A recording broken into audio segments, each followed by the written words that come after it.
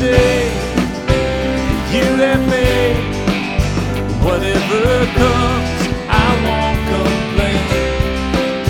For all my hope is in your name, and now your joy awaits my praise. I give thanks for all you have done, and I will sing of your mercy and your love. Your love is unfailing, Lord, I am grateful.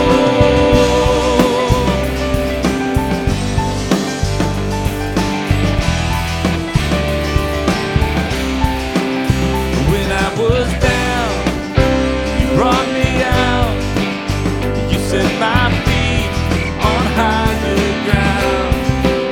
So here I stand, you are my God. Your faithfulness, my solid rock. I give thanks for all you have done, and I will sing of your mercy and your love. Your love is unfailing, Lord, I am grateful. I give thanks for all you have done. I won't forget all the battles you have won. Your love is unfailing, Lord, I am grateful.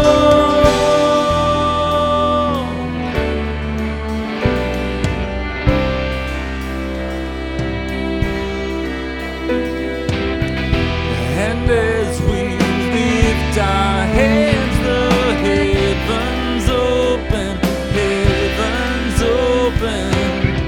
So let our lives declare the love our God has spoken over us. And as we lift our hands, the heavens open, heavens open. So let our lives declare the love our God has spoken over us.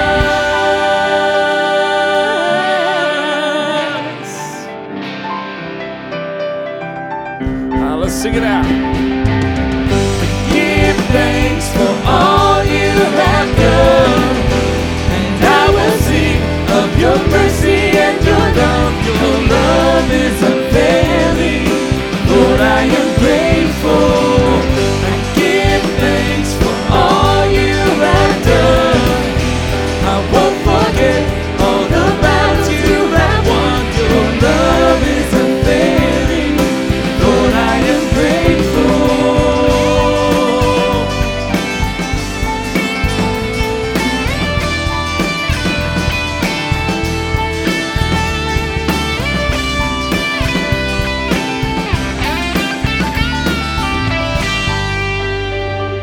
Good morning, Longview Point, and welcome to our Lord's Day online gathering. I hope that you're doing well where you are. It's our privilege to greet you this morning. We're so glad that you've joined together with us. Obviously, these are strange days, and we're meeting under unusual circumstances, but we're glad that you've taken the time in your home, in your car, wherever it is that you found us this morning, to stop, to pause, to spend a little time in the worship of the one who is worthy of all worship, our Savior, Jesus Christ. We hope that you'll reach out to us if you're a first-time visitor to Longview Point. We hope that you'll let us know of that. There's a number of ways that you can communicate that information to us. You can drop us a line in the message section of any of these platforms. Some of you are watching by YouTube, some of you are watching through our website, and some of you are watching on Facebook. Any of those are acceptable ways of communicating with us. On our website are all of our email addresses and contact information, as well as phone numbers for our pastoral staff that will appear on the screen at the close of our service this morning. I want to give you a little update as to what the near future holds for us, if the Lord wills. Our game plan is to continue with online worship through the remainder of May, as well as drive-in services as weather permits. And then on the first Sunday in the month of June, we're going to meet for an outdoor worship service at the lake here on our property. So if you're not familiar with Longview Point, the directions and address will get you to where you need to be. We'll meet there at the lake in the back parking lot beside the church, or beside the children's building. And we'll meet there for a worship service. And at the close of that service, we'll celebrate a baptism out in the lake. So that will be an unusual and exciting way of celebrating believers' baptism. And then on the 14th of June, we'll be back in our worship center for the first time. And I am so anxious to see us back together in the worship center together. We'll have 3 services on that day so that we can keep capacity at no more than 50%. We'll have an 8:15 service, which we're reserving for those who are at risk. So if you are a senior adult or a young adult with compromised immunity or an individual with special needs, that 8:15 service is going to be the safest service for you, and we're reserving that for those of you who would like an opportunity to come without potential exposure to the broader church body. At 9:30, we'll have a service here in our worship center. The 3rd service will be at 11, and again, we'll try to cap those services at 50% capacity with overflow options in the youth space as well as in the children's building. So be aware of those service times. And if the Lord wills, those will be our service times for the foreseeable future. But those are the plans under which we plan to reopen or begin to meet again here in the building. By now, you should have received in your inbox an email, a video from me, as well as a write-up that explains some of the ins and outs and details of our getting back together again. Hey, I want to lead us in a word of prayer and get our worship service started off by inviting the Lord's blessing and His presence into this meeting. I want to encourage you where you are to bow with me. Let's pray. Father, today we pray that you would be worshiped in spirit and in truth. God, I pray for those listening, for your church, God, that we would be revived and renewed and refreshed, Lord, encouraged by a day of resting in Jesus. God, I pray for those who may have come across our service, Lord, without a saving knowledge of Christ. Might today be the day of salvation for those individuals. God, we pray that you'd be pleased to save some today, that you would advance your kingdom in salvation, and by fanning the flame of the gospel in the heart of your church, God, that we would be dedicated to the work of advancing your kingdom across the street and around the world. We ask these things in Jesus' name. Amen.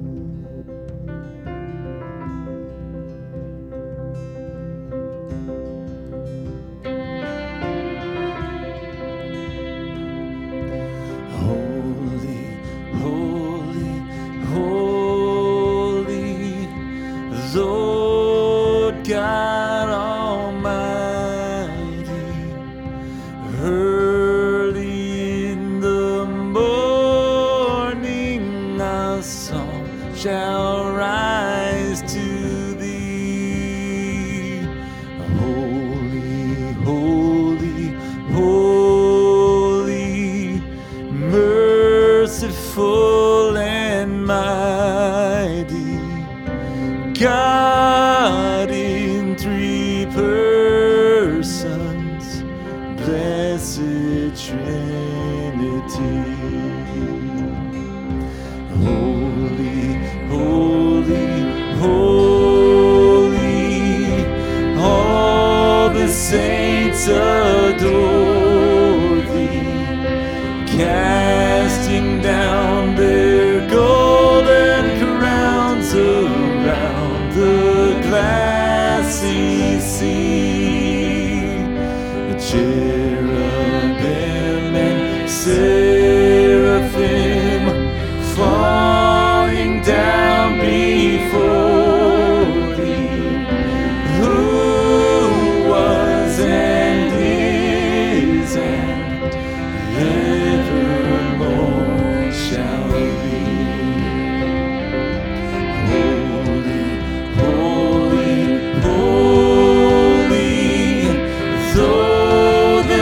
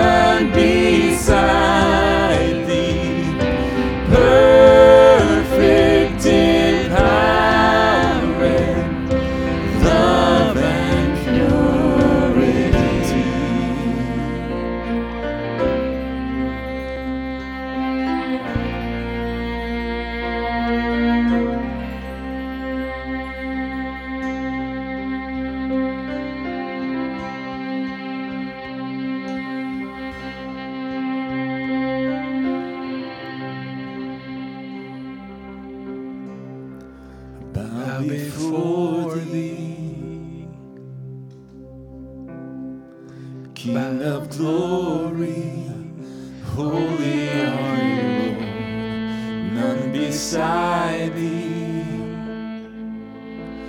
Perfect in power, my God, forever. You were and are and you will be. Bow before thee, King of glory, holy are you, Lord, none beside thee. Perfect in power, my God, forever.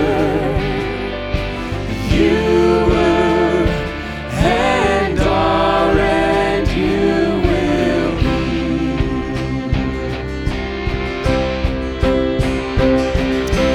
Holy, holy, holy, Lord God Almighty. All thy works shall praise thy name in earth and sky and sea. Holy, holy, holy, merciful and mighty, God in three persons, blessed Trinity, stand before thee.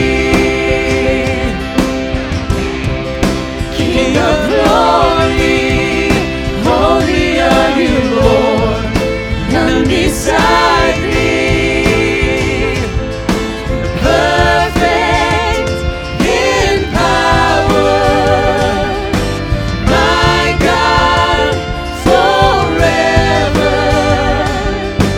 You were and are and you will be. I stand before thee, King of glory, holy are you, Lord, none beside thee. Perfect in power, my God, forever.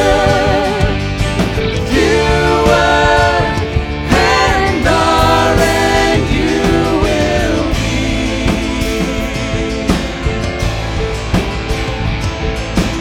You were and are and you will be.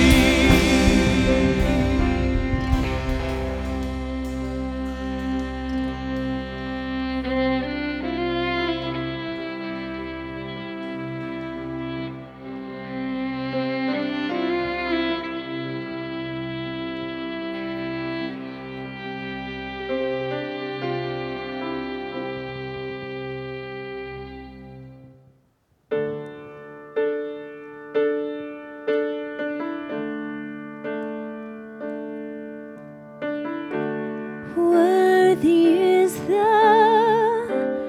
Lamb who was slain. Holy, holy is he. Sing a new song to him who sits on heaven's mercy seat. Worthy is the Lamb who was slain. Holy, holy is he. Sing a new song to him who sits on heaven's mercy seat. Holy, holy, holy is the Lord God and is to come. With all creation I sing praise to the King of Kings. You are my everything, and I will adore you.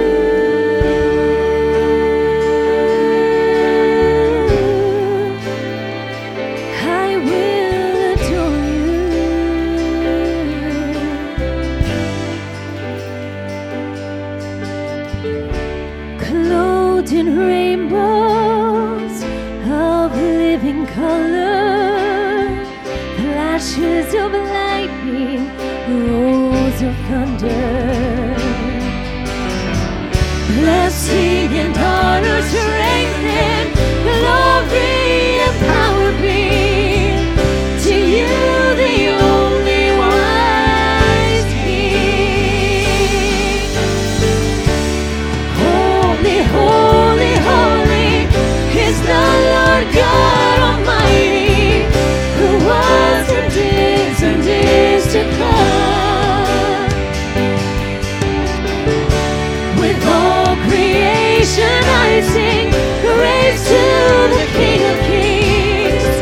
You are my everything, and I will adore you.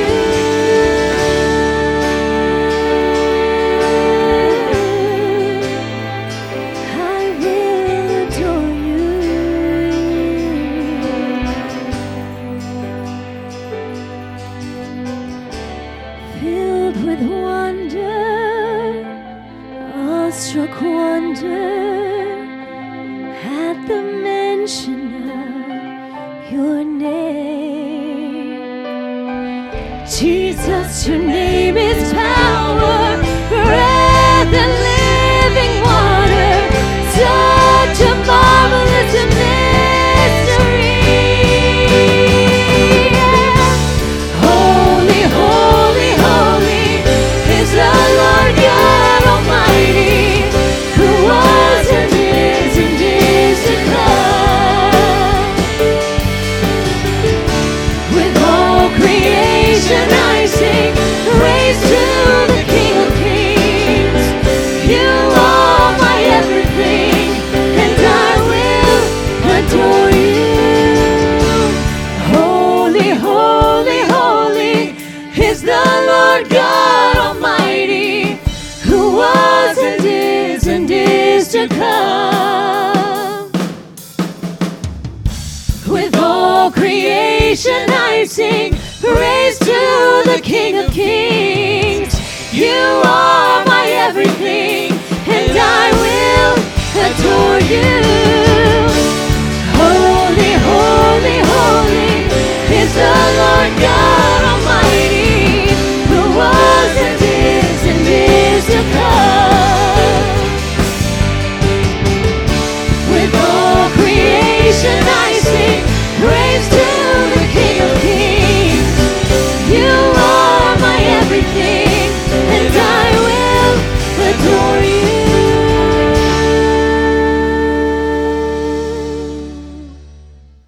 Father, we love you. Lord, you're here right now. And Lord, we thank you that we can give you our faults, our failures. Lord, you don't seek perfection in us, Father. You just want us to follow you. And Lord, we want to be like your Son. So this morning, Father, we just thank you for Christ. We thank you, Lord, for what he did for us on the cross, what he paid for us, the penalty that we could not pay ourselves, Lord. You bore that for us, and we give you glory. So this morning, we just want to say thank you, because you are worthy.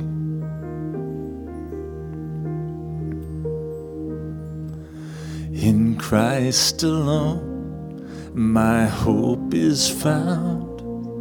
He is my light, my strength, my song, this cornerstone, this solid ground, firm through the fiercest drought and storm. What heights of love, what depths of peace, when fears are still, when striving cease. My comforter, my all in all, here in the love of Christ I stand. In Christ alone, who took on flesh, a fullness of God in helpless babe, this gift of love and righteousness, scorned by the ones he came to save, until on that cross as Jesus died, the wrath of God was satisfied. For every sin on him was laid. Here in the death of Christ I live.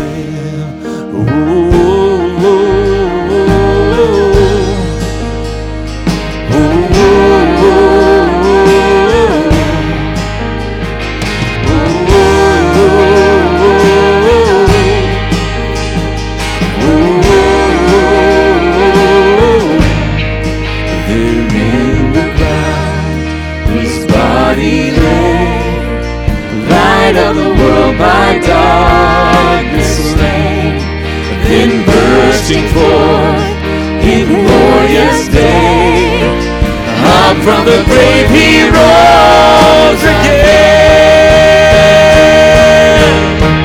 And as he stands in victory, sin's curse has lost its grip on me, for I am his and he is mine, bought with the precious blood of Christ.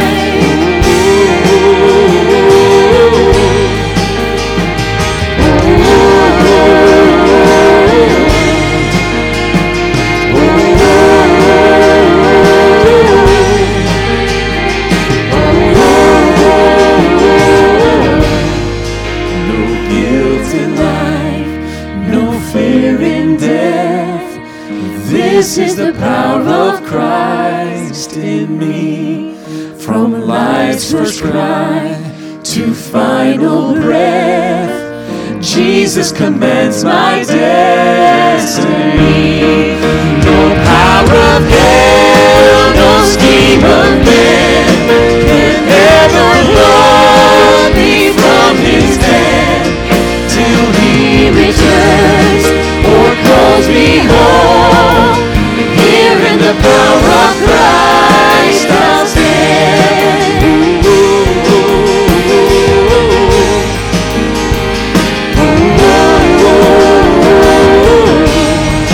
In Christ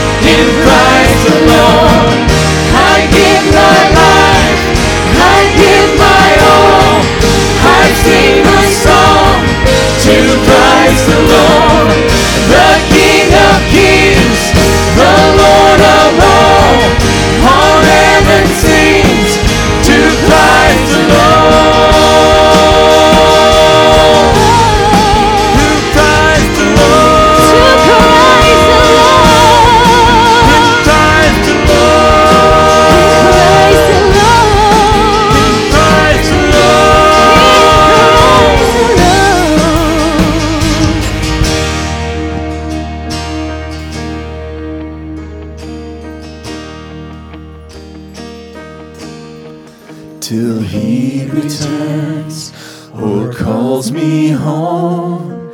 Here in the power of Christ I'll stand.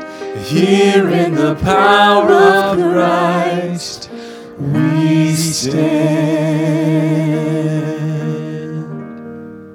Good morning, Longview Point. Welcome to our Sunday morning sermon, our Sunday morning Bible study. I want to invite you where you are to take your Bibles and turn with me to 1 John chapter 4, verse 20. We're going to look this morning at verses 20 of chapter 4 through verse 13 of chapter 5. I know that by now the novelty of this online format for preaching and teaching has worn off. And if you're like me, you're ready to be assembled in person with the people of God on the Lord's Day in this worship center in most cases, and I long for that day as well. But I want to encourage you this morning to bear with this quarantine just one more week, at least for today, and to take your Bibles out, to set aside distractions, to gather your family, your husband, your wife, your children, whatever the case would be, and to give yourself to the study of God's Word this morning. The Bible says that considering Jesus, Hebrews 3 says, considering Jesus has a profound impact on our ability to persevere faithfully in the faith once and for all delivered to the saints. So let's join together this morning in the study of God's Word. 1 John chapter 4, beginning in verse number 20. Here's what the Bible says. If anyone says, I love God, yet hates his brother, he is a liar.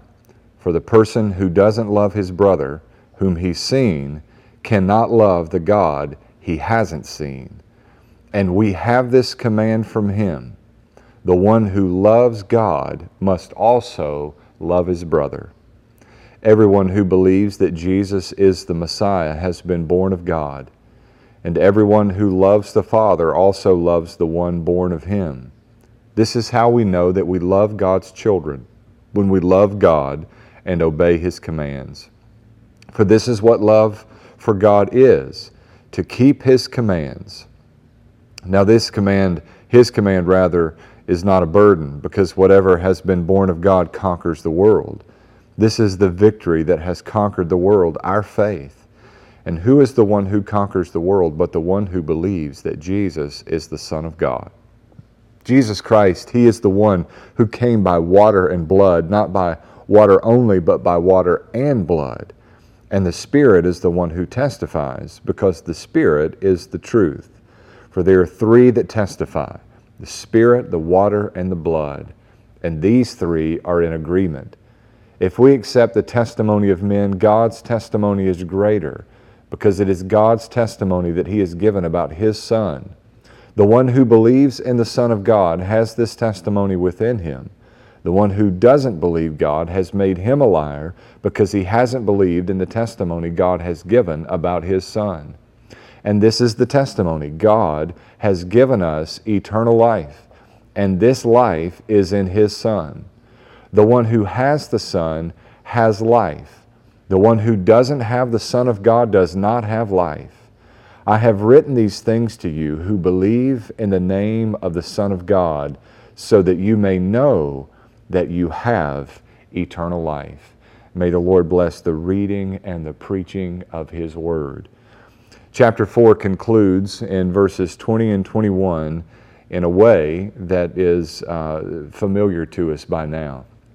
John gives us yet again this test for evaluating our faith. In fact, his admonition is to test your faith by the standard of love. He says again in verse 20, if anyone says, I love God, yet hates his brother, he is a liar.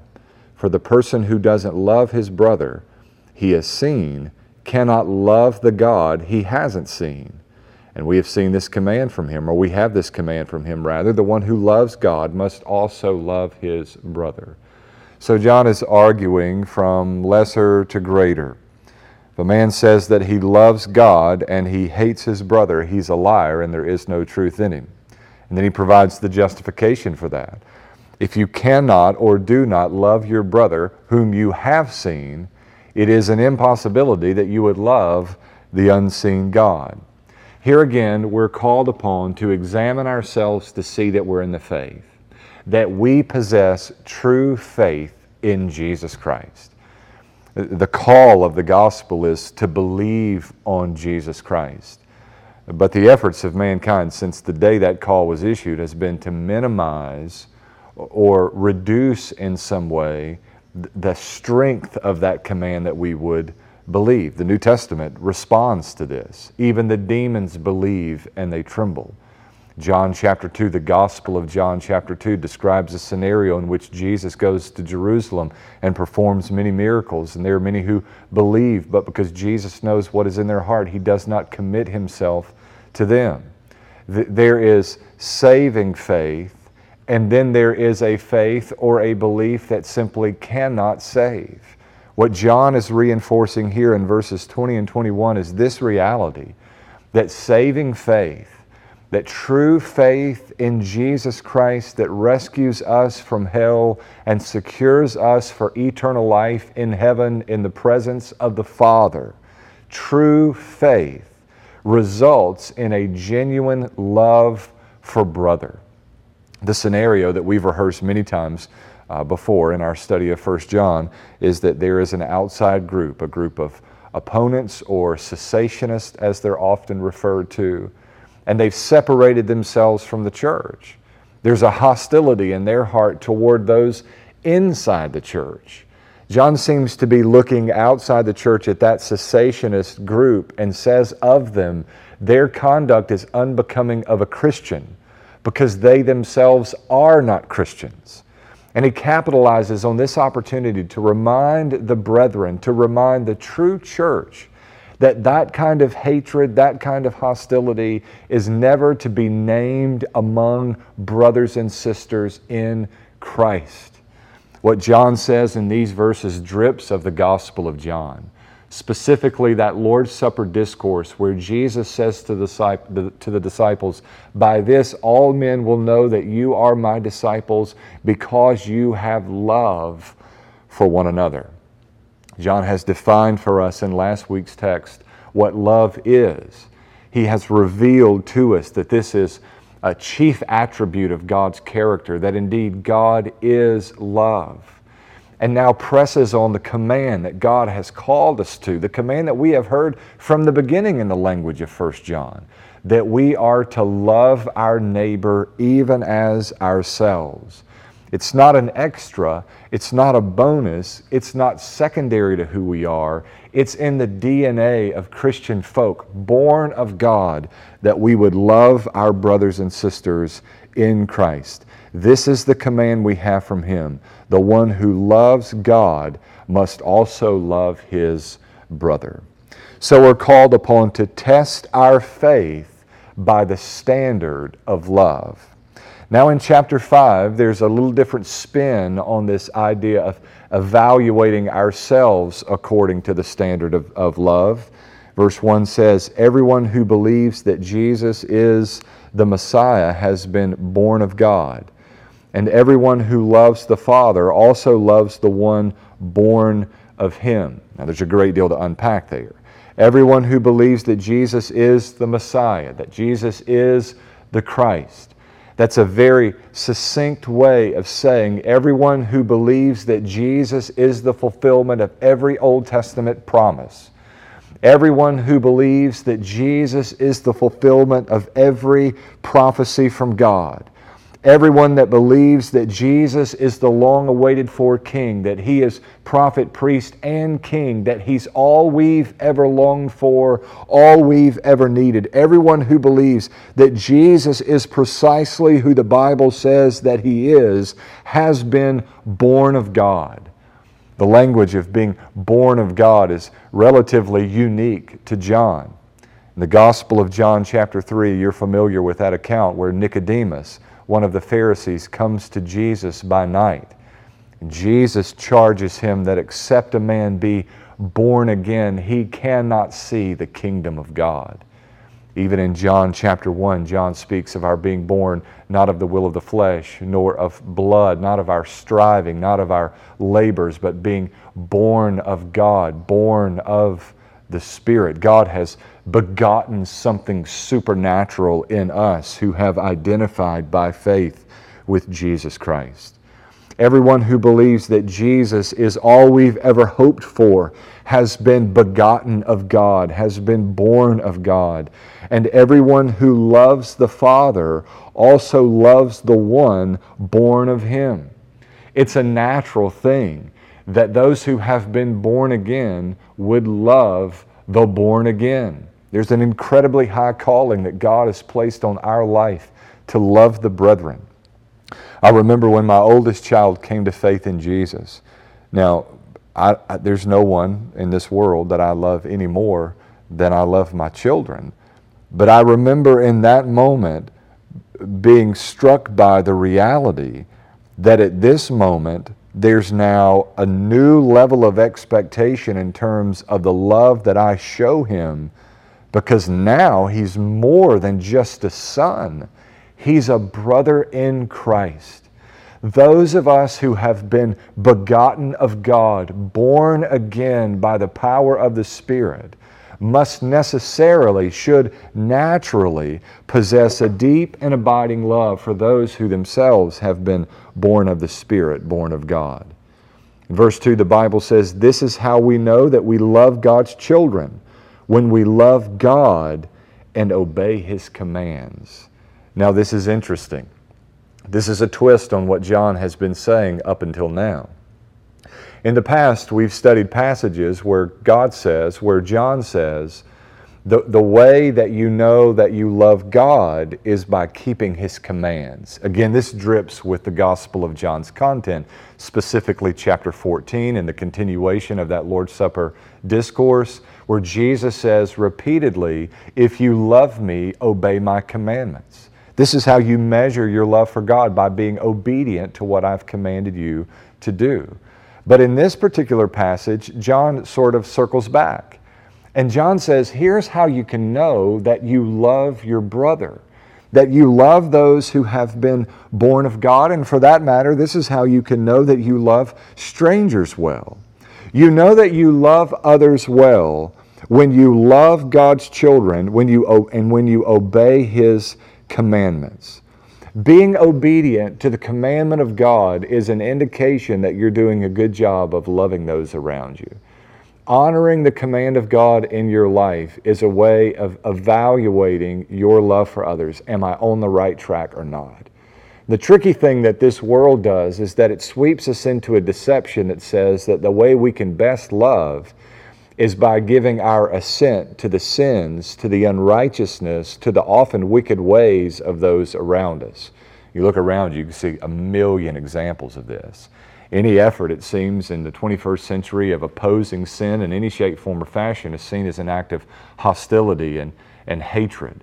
Recently, even within the span of the last several weeks and the COVID-19 pandemic in this country, we watched Samaritan's Purse or the Sin Relief organizations go into New York City and be opposed because of biblical convictions.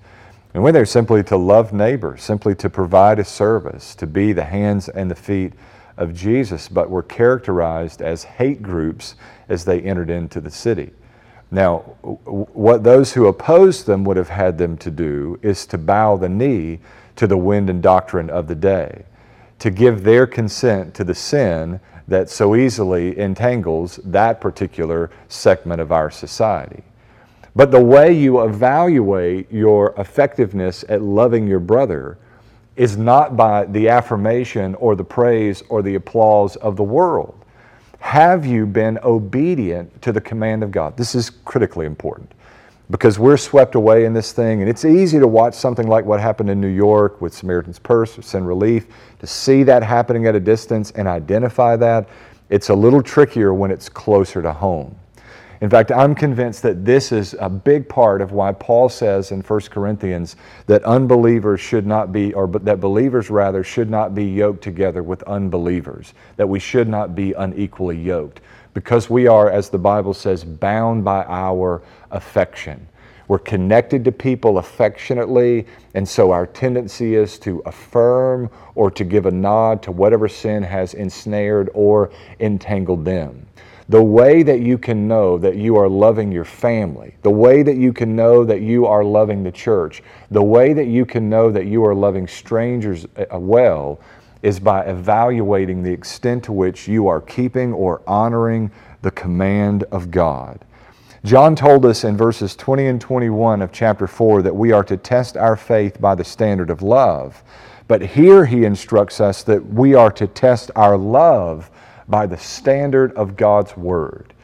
Yes, there is an element of affection. There is an emotional component of love that cannot and should not be denied. But there's an objective element as well that acknowledges that my heart does not always lead me in a good or healthy direction. That I'm not personally, in the natural man, always a good judge of what is right or wrong for the given moment. But God is. God's Spirit leads well, and God's Word speaks with absolute perfection. So when we find ourselves in that place of confusion or concern, maybe we don't know which direction to go, we always go back to the authority of God's Word. If you want to know, am I loving well? Evaluate yourself against the standard of God's Word. Am I honoring the command of God in my efforts at showing love to those around us? Now, you may be in a nuclear family situation with no craziness and everything's functional and healthy for you, and there are no challenges in this area whatsoever. But for the vast majority of the world out there, with very real and difficult issues to navigate within your family and friend group, you know that this can be a very real challenge. How can I best love my troubled neighbor, my troubled relative, my troubled friend? How can I best love my troubled child who's going through an especially difficult season in their life? I may feel called upon by God to do something that's very difficult for me to do. How can I know that I'm loving well? The answer is always God's Word. Test your love not by how you feel, not by what is easy, but by the standard of God's Word. Verse 3 says, "For this is what love for God is, to keep His commands. Now His commands are not a burden, because whatever has been born of God," we might say, whoever has been born of God, "conquers the world. This is the victory that has conquered the world, our faith. And who is the one who conquers the world but the one who believes that Jesus is the Son of God?" This is what it looks like to love God, to honor His commandments. I've come to a place in evangelistic conversations where I'm convinced that this is the better approach. Rather than talking in a Bible Belt culture about believing in God or acknowledging the existence of God, to talk simply about whether or not we love God. In our culture where we live, where most of us have our existence, virtually everyone believes in the existence of God. The question is not whether you believe in the existence of God. The question is, do you love God? And the way we give expression to that is by honoring the command of God in our life. Now, the emphasis here on our having victory in Jesus, victory through our faith in Christ, is the promise that we have overcome our inclination toward bitterness. Those who have opposed us, those who may be prickly and brash and difficult to love, we can overcome those hurdles to fulfilling God's command because of faith we found in Jesus Christ. Who is the one who conquers the world but the one who believes that Jesus is the Son of God? We have victory. Now, what we'd like to do is to sort of invert this and turn this into ourselves, to make this a very self-centered, a very me-focused thing. That's the American Christianity way to go. But what John is saying is that we are not exempt from keeping the command of God, no matter how difficult that may be, because God has enabled us, God has empowered us to give expression to our love for Him by keeping His commandments, regardless of the level of difficulty, by faith in Jesus Christ. He has empowered and propelled us by the gift of faith that He has granted us to overcome the world. Not that we might beat our chest and celebrate our capacity as overcomers. We are great and proud and greatly to be praised. No, no, and no.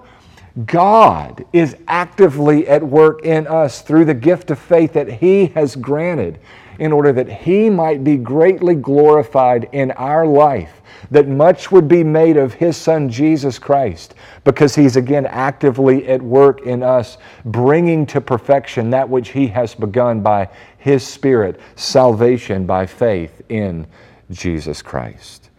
So we've been called upon to test our faith by the standard of love. Secondly, to test our love by the standard of God's Word.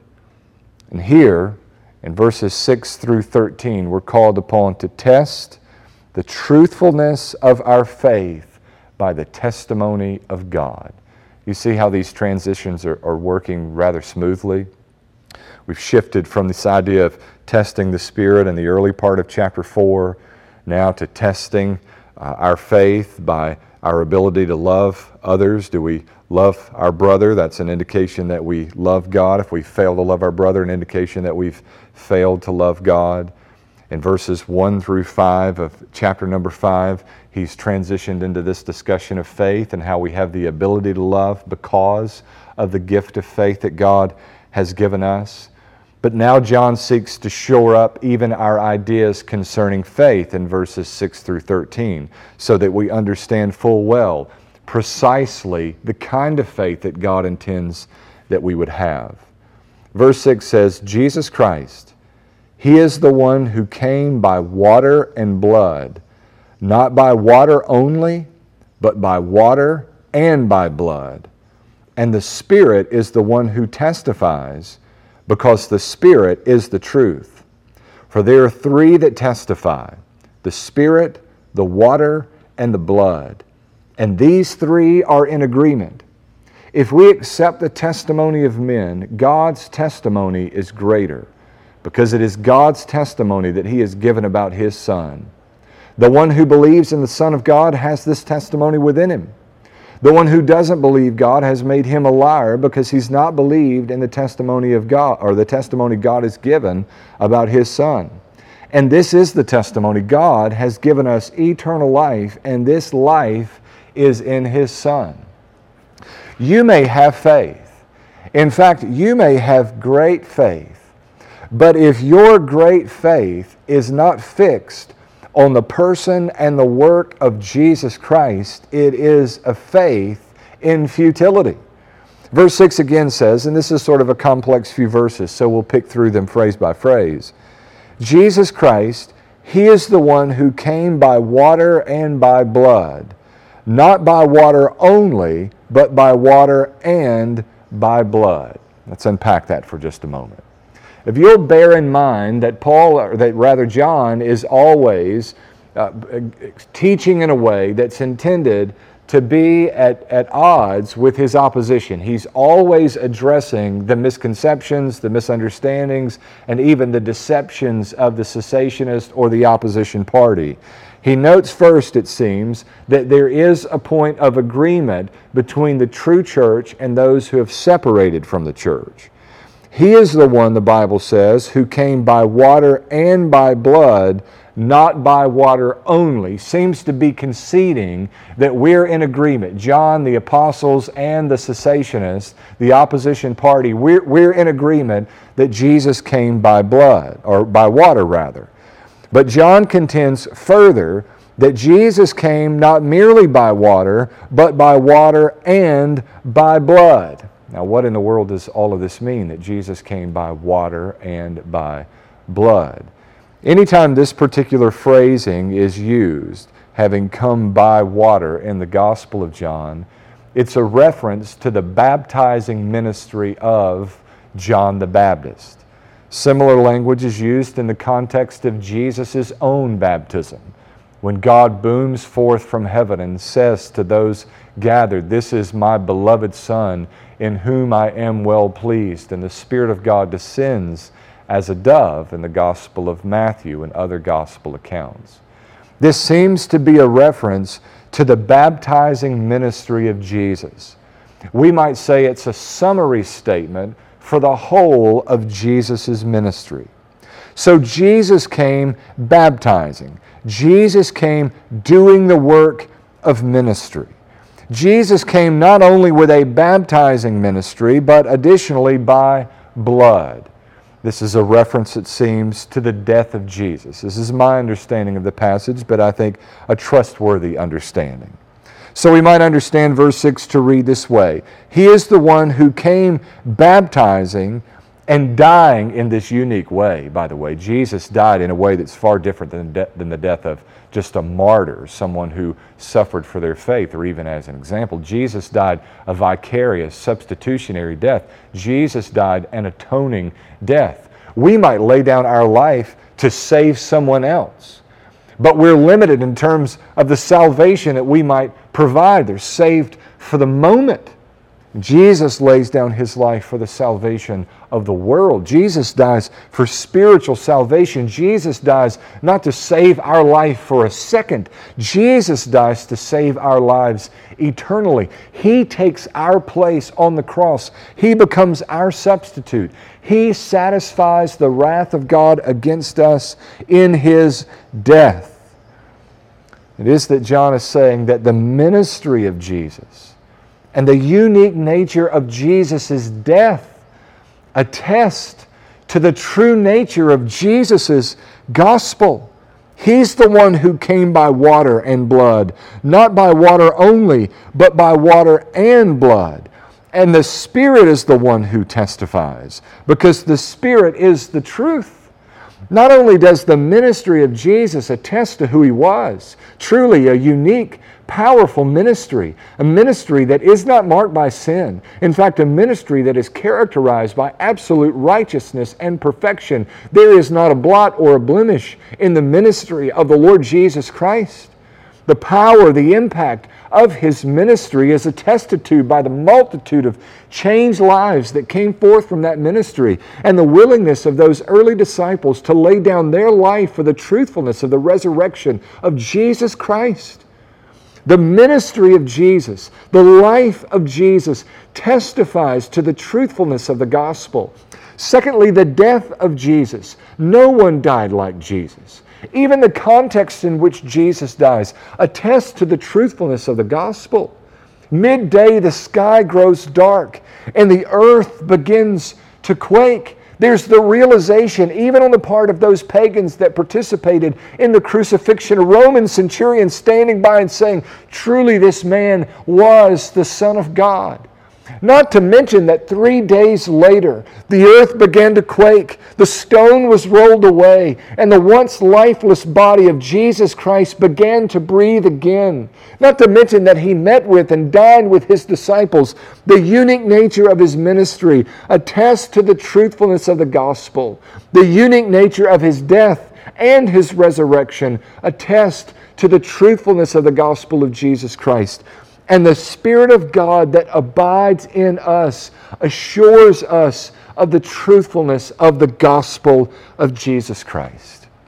I've tried to think all week of ways to discuss, to articulate the assurance that the Spirit of God grants us.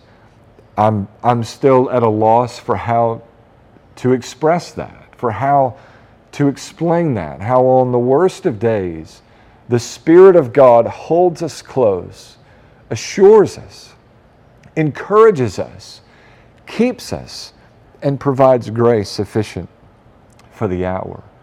Apart from the Spirit of God, you cannot understand the truthfulness of the gospel. But brothers and sisters, when God is pleased to grant His Spirit, you cannot deny the truthfulness of the gospel of Jesus Christ. John says the water, the ministry of Jesus, the blood, the death of Jesus, and the Spirit of God that abides within each of us who have believed in Him testify to the truthfulness of the gospel. Now, if you're familiar with Old Testament law, you're familiar with this idea. It's not just an Old Testament idea, it's an idea that's been prevalent throughout the history of civilization, that it's by the mouth of 2 or 3 witnesses that a testimony or a charge receives credibility or is proven. Now, 2 is good, but 3 is understood to be sufficient, especially when those 3 witnesses bear witness together, when they're able to corroborate the testimony of one another. Verse 7 says, "For there are 3 that testify, the Spirit, the water, and the blood. And these three are in agreement. If we accept the testimony of men, God's testimony is greater because it is God's testimony that He has given about His Son. Now, John is summing up the water, the blood, and the Spirit as God's testimony. God's witness to mankind, God's testimony to man is the life and ministry of Jesus, the death of Jesus Christ, and I would add to that His resurrection, and the abiding assurance granted, the discernment of truth that is conveyed through the gift of God's Holy Spirit. I get rather frustrated at times at the way we have made this false separation between faith and reason. Brothers and sisters, Christianity is a reasonable faith. The reason that it's reasonable to believe a Middle Eastern Jewish man who claimed he was the Son of God is because after they nailed him to a tree, he rose again from the dead. Now, if you'll point me to any other resurrected people, I'll be gladly to give a faithful, honest, sincere listen to what they have to say concerning life and eternity. But to the best of my knowledge, there is no one else. There is only Christ who could legitimately save Himself. I am the resurrection and the life. It is a reasonable thing to believe upon a Savior who has attested Himself to the truthfulness of His message by laying down His life in death and taking it up again in resurrection.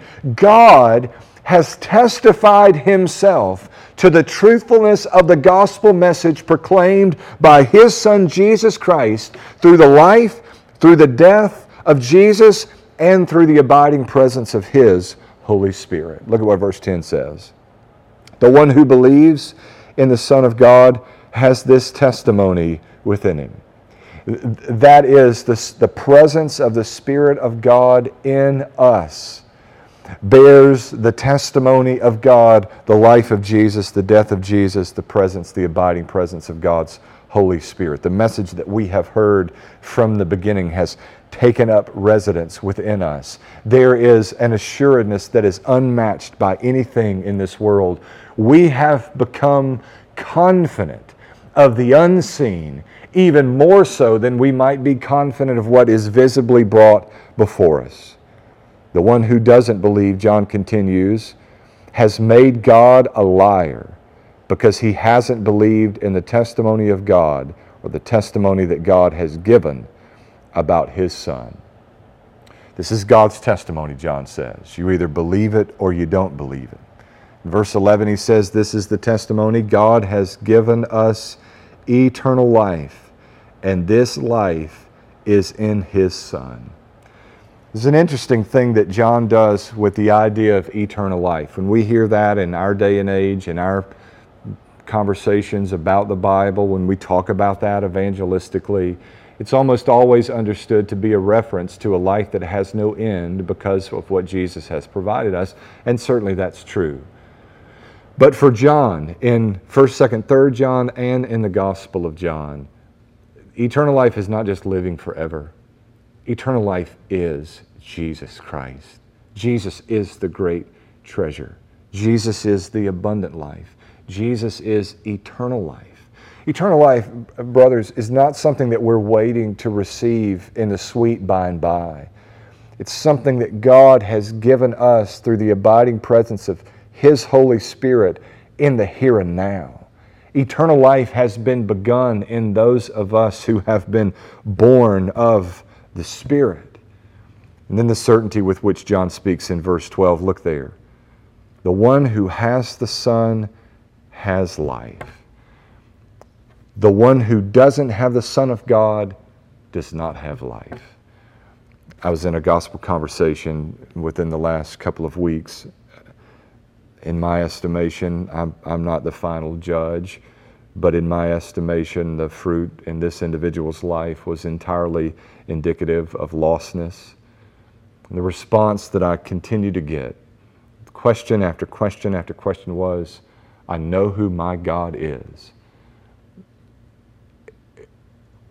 I so wish that I had in my quiver at that particular time, verse 12.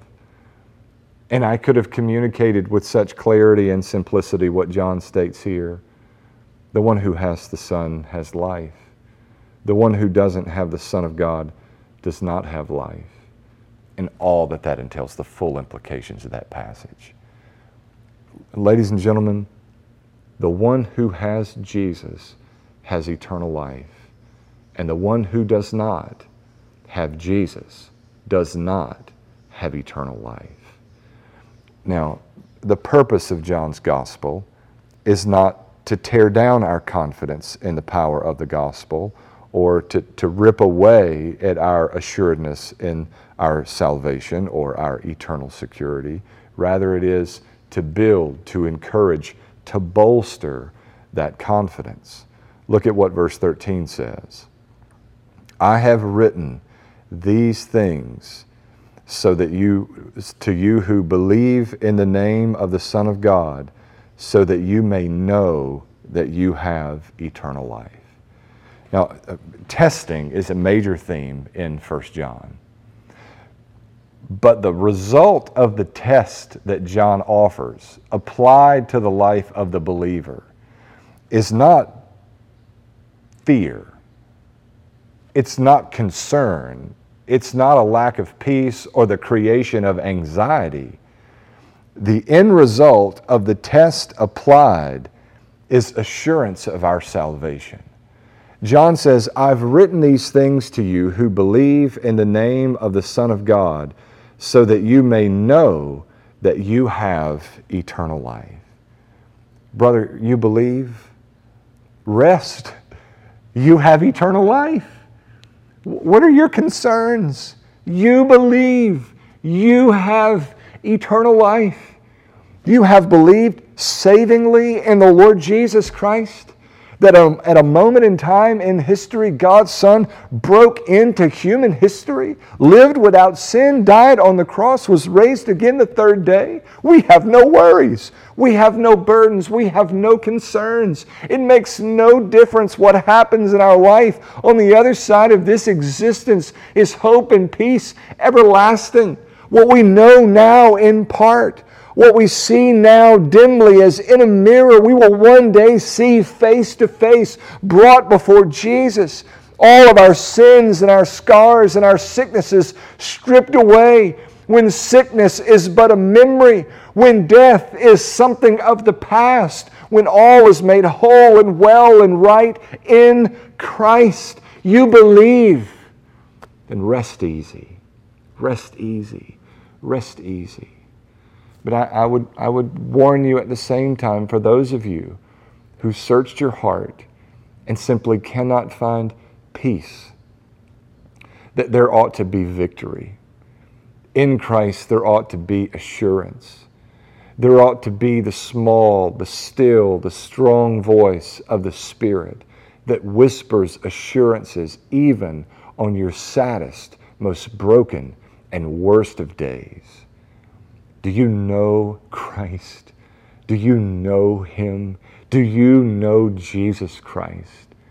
Oh brother, oh sister, come to trust in Christ and find joy and peace everlasting. He is my strength and stay, the gospel ground upon which I stand. We say this so cavalierly, and I'm not sure that the world around us knows what we mean when we do. But I honestly don't know what I'd do. I've got a good idea where I'd be, but I don't know what I'd do apart from the work of Jesus in my life. Taste and see that indeed He is good. Would you join me in prayer? Father, thank you for your word and for its truth. Thank you for your testimony to the truthfulness of the gospel, the life and ministry of our Savior Jesus, the sacrificial death of your only Son, for the voice of the Spirit that speaks encouragement and assurance into the heart of the true believer. God, I pray for those who are huddled about TVs, computer screens, and smartphones, Lord, that you would impart a peace that passes all understanding as we reckon with the assurance that we have now and forever in your Son, Jesus Christ.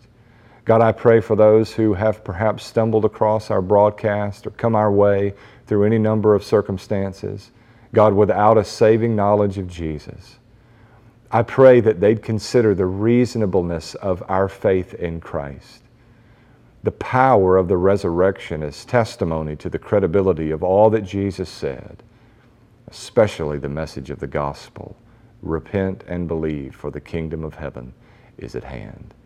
God, I pray that your will would be done in the lives of those who watch, for every member of the fellowship of our church, God, that the gospel flame in our heart would be kindled anew this morning. Lord, that with gusto and enthusiasm and excitement over eternal life and the joy that abides in us through Jesus, Lord, we might charge the world about us with this message of eternal life. May the world know what we've come to know by your testimony concerning your Son. And we ask it in Jesus' name. Amen and amen. Folks, I want to encourage you, if the Lord's at work in your life, if today you've believed in the gospel for the salvation of your soul, to reach out to us in some way. You have numbers for our pastors in front of you. You have a variety of messaging options for reaching out to our pastoral staff to connect with us and share of us commitments that you may be making even right now. And maybe you've believed in the gospel for salvation today. Maybe you've believed in the gospel in days past and wish to be faithful in believers' baptism. Maybe you wish to be joined to the fellowship of this church. Or perhaps there's a way that we could be in prayer for you. You can share those prayer requests at prayer@longviewpoint.org, and we'd absolutely love to hear of how the Lord is at work in your life, or ways that we could pray for or minister to a need that's arisen during these strange days that we found ourselves living in. Until we meet again, know that we are praying for you here, that your pastors love you, that just because you're out of sight doesn't mean you're out of mind, that we're anxious to be together with you once again. We hope to see you soon. But until that time and even beyond, be faithful to the Lord Jesus Christ. Rest today, consider today, meditate today on the testimony of God to the truthfulness of the gospel. Look to see you soon. Have a great day in Jesus.